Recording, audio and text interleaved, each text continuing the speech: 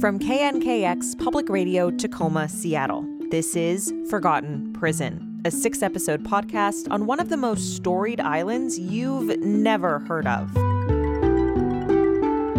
For decades, McNeil Island in Puget Sound has personified how America views prisons and the people we put in them. Before there was Alcatraz, there was McNeil. Basically, every aspect of this island prison's history was a surprise. It's like McNeil found its way into every chapter of U.S. prison history, but was always in the shadow of something else. McNeil Island operated for 136 years, before Washington was even a state. Today, it's largely abandoned, home only to a special commitment center, which houses Washington State's, quote, sexually violent predators.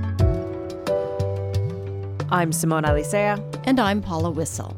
We spent a year working with the Washington State History Museum, collecting the stories of inmates, guards, and children who grew up on the island. And through their stories, we discovered what this forgotten place can tell us about how and why we lock people up.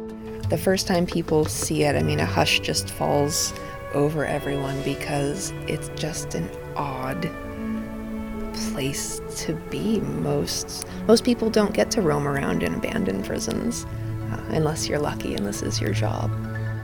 This is Forgotten Prison. Our first episode drops January 22nd, and you can find out more at our website, forgottenprison.org.